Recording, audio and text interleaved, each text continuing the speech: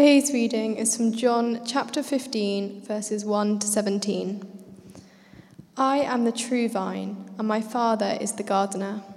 He cuts off every branch in me that bears no fruit, while every branch that does bear fruit, he prunes so that it will be even more fruitful. You are already clean because of the word I have spoken to you. Remain in me, as I also remain in you. No branch can bear fruit by itself. It must remain in the vine. Neither can you bear fruit unless you remain in me. I am the vine, you are the branches. If you remain in me and I in you, you will bear much fruit. Apart from me, you can do nothing. If you do not remain in me, you are like a branch that is thrown away and withers. Such branches are picked up, thrown into the fire, and burned. If you remain in me and my words remain in you, ask whatever you wish, and it will be done for you. This is to my Father's glory, that you bear much fruit, showing yourselves to be my disciples.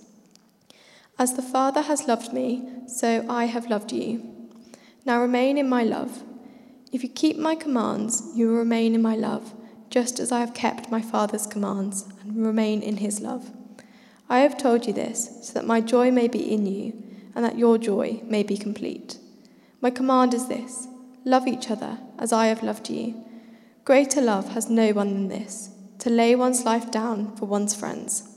You are my friends, if you do what I command. I no longer call you servants, because a servant does not know his master's business. Instead, I have called you friends, for everything that I have learnt from my Father, I have made known to you. You did not choose me, but I chose you and appointed you, so that you might go and bear fruit, fruit that will last, and so that whatever you ask in my name, the Father will give you. This is my command: love each other. This is the word of God, the Lord. Thanks be to God. Beth, thank you very much indeed. So I want to look at that passage with you just briefly. If it helps you to have it open on your phone, then please do so. Jesus introduces three key images in this passage, although arguably there's a fourth one that is lurking just beneath the surface, and we'll come to that in just a moment. They're really easy to spot, all of these. That you'll see the first in verse 1, where he says, I, that's Jesus speaking, I am the true vine. So Jesus is remembering all those things that were said in the Old Testament about Israel being like the vine. And what he's saying is, well, I am the true vine, the real vine. So Israel was supposed to be a certain thing and could never be that, while I have come to be that. So I'm going to be the way that the world is blessed. And I'm going to be the person that becomes a light to the nations. And I'm going to be the one in whom everybody else sees love and truth and care and compassion. So Jesus is making a claim about himself. It's really helpful for us who are Christians.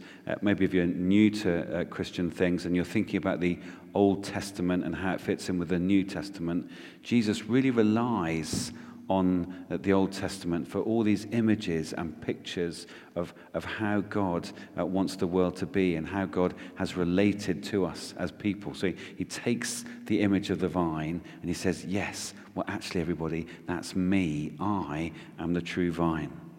Then, in the second half of the verse, he says, my Father is the gardener. That's certainly the word that we use in English. The trouble is, it's not a very helpful word, and so I just want to try and explore maybe a better way of putting it. In English, I know some of you are way too young to be thinking of gardening, and you think it's a rather tragic, sad thing that your parents or your grandparents do. Others of you may be fantastic and interested gardeners, but gardening in England tends to be something that we do to make our gardens beautiful, to look nice, to smell nice, to be nice places to be. But that's not what Jesus means when he says that his Father is a gardener. The word that we have in the original language, so the New Testament was written in the Greek language, and the word that is used in the Greek language is georgos, which is where we get our name George in English, and that means farmer, as in somebody who looks after a farm. Now, the trouble is, again, in English, that's not a very helpful word, because in English, when we hear farmer, what we think about are cows and wheat and sheep. We don't think about somebody looking after a vine. The older English translations used a word that we never use now, but it's quite a helpful word, and that word is vine dresser. So the old English versions, Jesus says, I am the true vine, and my Father is the vine dresser. That is, the person who dresses or looks after the vines. That doesn't mean the person who puts funny clothes on vines in vineyards. Dresser there is the same meaning as we use when we use the word hairdresser. So when you go to the hairdresser, the person who dresses your hair is the person who cuts and shapes and molds your hair. So a vine dresser is someone who looks after the vines, and Jesus explains what he means, because he says, what does the Father do? He cuts off every branch that bears no fruit, and he prunes the ones that do. So if you imagine, you've got these big, long lines of vines, and what the skilled worker does is they come in and they cut off lots of branches, because they don't want the vine to be putting out too many branches and to have all its energy going into leaves. They want the vine to put all of its energy into growing big, fat, juicy bunches of grapes, like the ones that are hanging from our pillars. Can you see just here? That's what they want the vine to do. The skilled workers come along and they cut off lots of the branches so that the vine can really focus all of its energy into producing these wonderful big bunches of grapes. So, first image, Jesus is the true vine. Second image is his Father is the vine dresser, the person that goes along and prunes, that cuts things off, that tends to the vines in order that they really produce lots of fruit. The third image is in verse 5, where Jesus says, I am the vine, you, my disciple, are the branches. So we are the branches. So we're beginning to see where we fit into the big picture. So the vine is the big, old, gnarly, thick trunk of the vine that grows from the ground. It grows up to about here.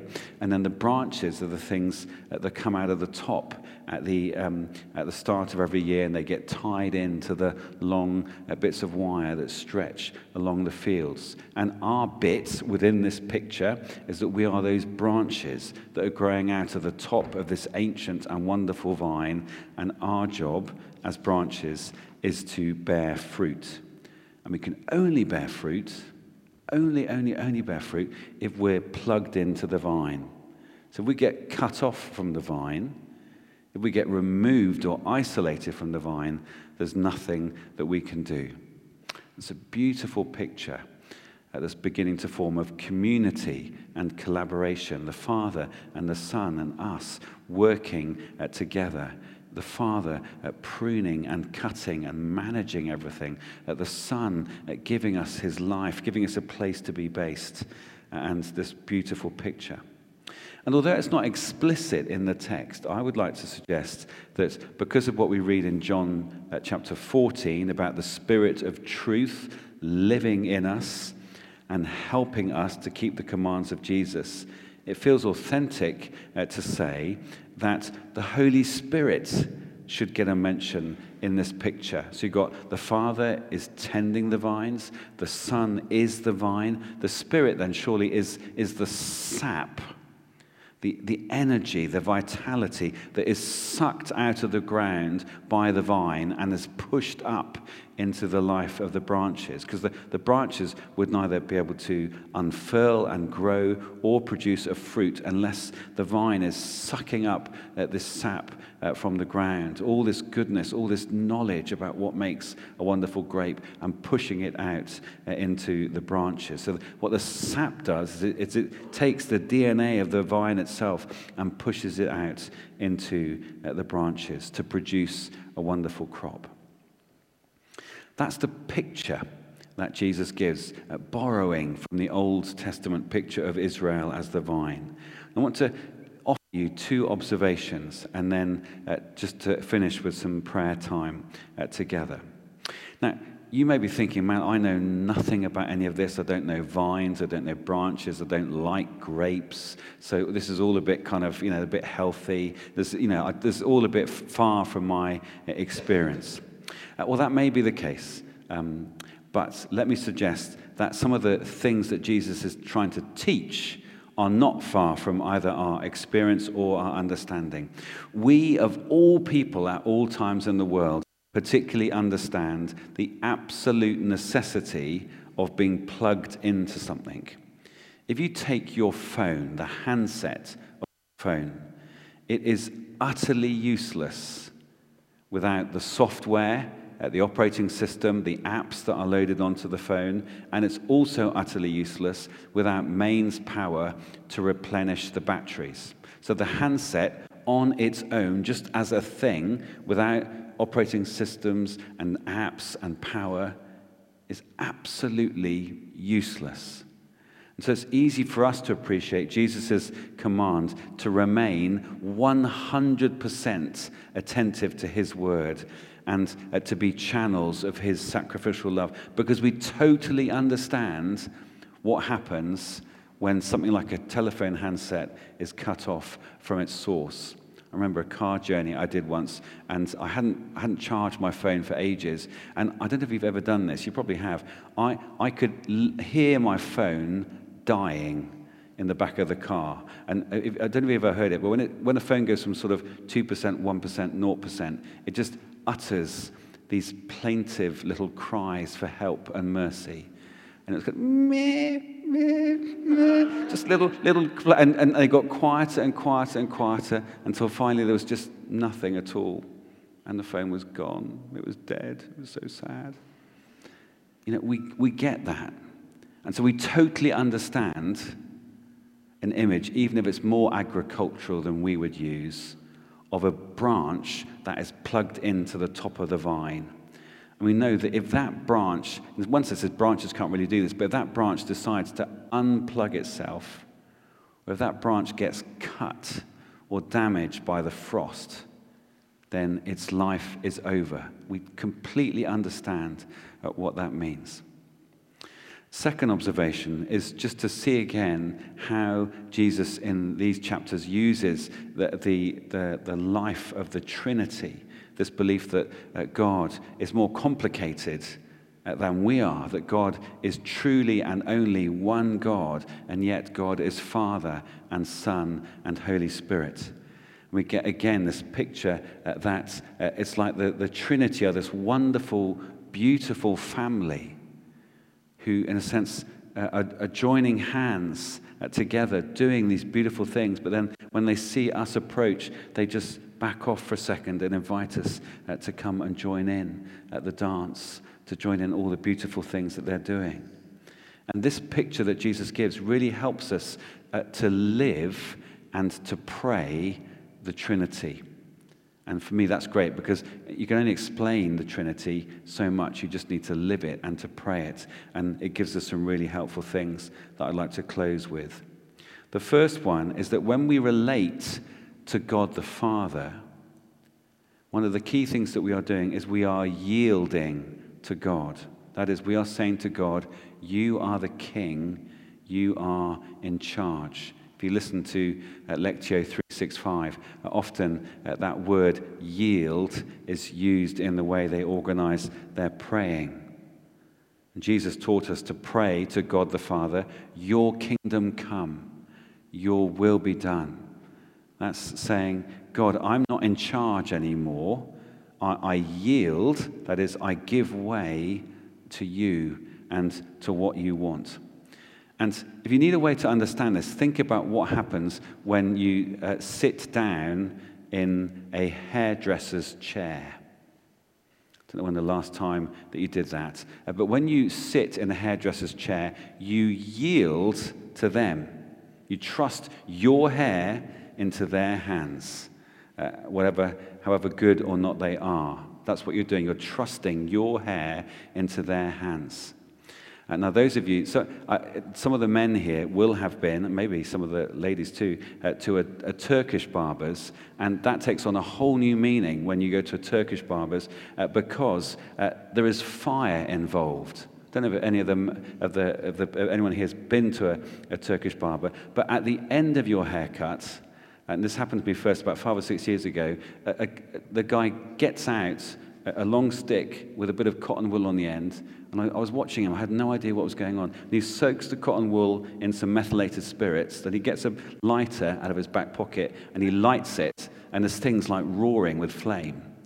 I'm thinking, what on earth is he going to do with this? And then he gets that, and he flaps it in and out of your ear, like really fast, and it burns out all the ear hair in your ears. So you can smell your own ear hair being burnt. It's very exciting. And it just introduces a whole new level of danger and fire to a haircut, which is a very exciting experience. Andrew, it's true. I promise it's absolutely true. It's James, you'll vouch for me, won't you? See? There you go. See? That, in a sense, that is just a very small picture of what happens. A hairdresser is someone that we yield to. We sit there and we trust them to cut our hair. You wouldn't go back from a hairdresser and say to a friend, do you know, I went to that hairdresser and they cut my hair. And the person says, well, of course they cut the hair. That's what hairdressers do.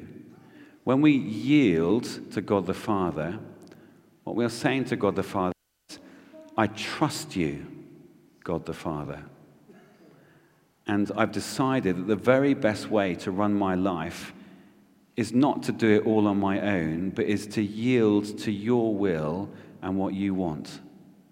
And so that means sometimes, not always, but one of the questions we ask when we face a setback or a disappointment or a failure, whether it's for us personally or for a family unit or for a church community, one of the questions we ask is, what's God trying to teach me through this by taking away this thing that was so precious to me, this part of my character that I thought was so good, or this part of my personality that I thought was so awesome?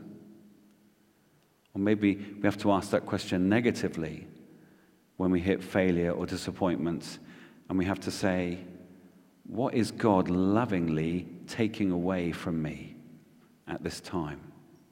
What has so withered in me and in my spirit that God is lovingly removing it so that I can produce more fruit? Those aren't the only questions we ask about failures and setbacks, but they are a really important one. So how do we relate to God the Father? We relate to him, we yield to him and say, your will be done. How do we relate to Jesus? We relate to Jesus the Son by remaining in him. And as Christians, we believe that the only context in which our lives have meaning and relevance and purpose is when we are plugged into him. Now, by that, I don't mean the stuff that you do at church or the religious element of your life. As a Christian, we can only believe that when Jesus says that, he means that about every single part of our lives. So who I am as a husband, who I am as a father, who I am as a son, who I am as a friend, what I do with my working life, what I do with my time off, what I do as part of this community. I'm only able to flourish truly and really in as much as I'm plugged into Jesus. And Jesus gives us two brilliant pictures of what that means. The first one is that we obey his commands. That may be difficult for some of you, because you may be thinking, I'd rather have something that's a bit more about liberty and doing what I want. But Jesus says real freedom is found when we understand and obey his commands. That's one way to be plugged into him. And so maybe tonight you're facing the very situation where you know what Jesus requires of you. You know what he says, whether it's about forgiveness or love or patience, but you're fighting because you don't want it. I'd urge you, as you obey his commands, so the life of Jesus flows in you and flows through you. And the second thing that he says, to remain in him, is that we love freely and we love sacrificially in the same way that he has loved us. So how do we relate to Jesus? We relate to him as Jesus vine. We seek to remain in him, obeying his commands, loving as he has loved us. And then how do we relate to the Spirit? We relate to the Spirit by soaking up the Spirit with the same thirst as the branch of a vine soaks the sap up through the vine, out of the ground, into itself. We long for the life-giving power of the Spirit, and we soak it up like a thirsty plant or a thirsty vine. The primary purpose of this is not fulfillment and is not our own happiness, or those are often lovely byproducts. The key thing the Spirit comes to do is to help us produce fruit for God. And fruit for God is obeying his command and is loving other people as we have been loved. So we have some beautiful pictures here about what it means to pray, to say to God the Father, yes, I yield to you. To say to Jesus the Son, I want to remain like utterly grounded in you. And to say to the Spirit of God, I want to soak up your power, your grace, and your life so that I may live out the world-changing words of Jesus and I may love other people as he did. So I'm going to invite you to join with me in a short time of prayer now as we take those pictures and we apply them to ourselves. And it may be that you want to come and pick up some of these prayers a little later on in our service, but let's pray.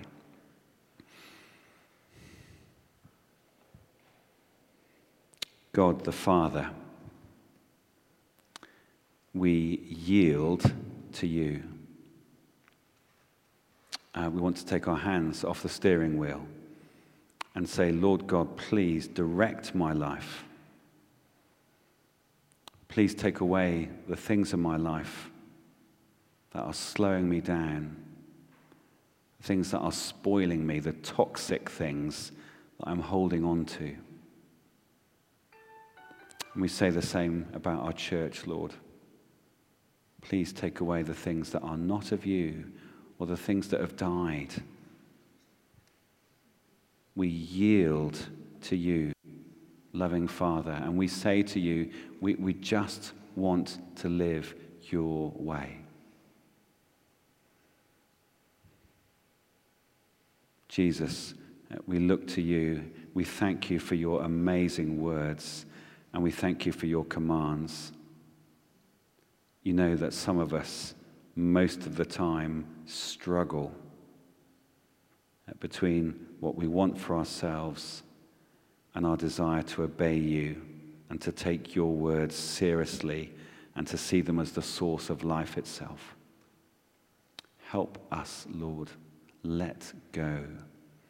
Help us to obey you joyfully and gladly. And Holy Spirit of God, we want to soak up all your goodness, all your love, all your vitality. Lord, we want to be people that produce beautiful, beautiful fruit that just smells of the gospel, smells of hope and love and peace and gentleness and kindness and patience. And we know, Lord God, Holy Spirit, we know that without you, we can try and we can away, but we want to soak up your grace, your love, and your power. Help us, we pray. Amen.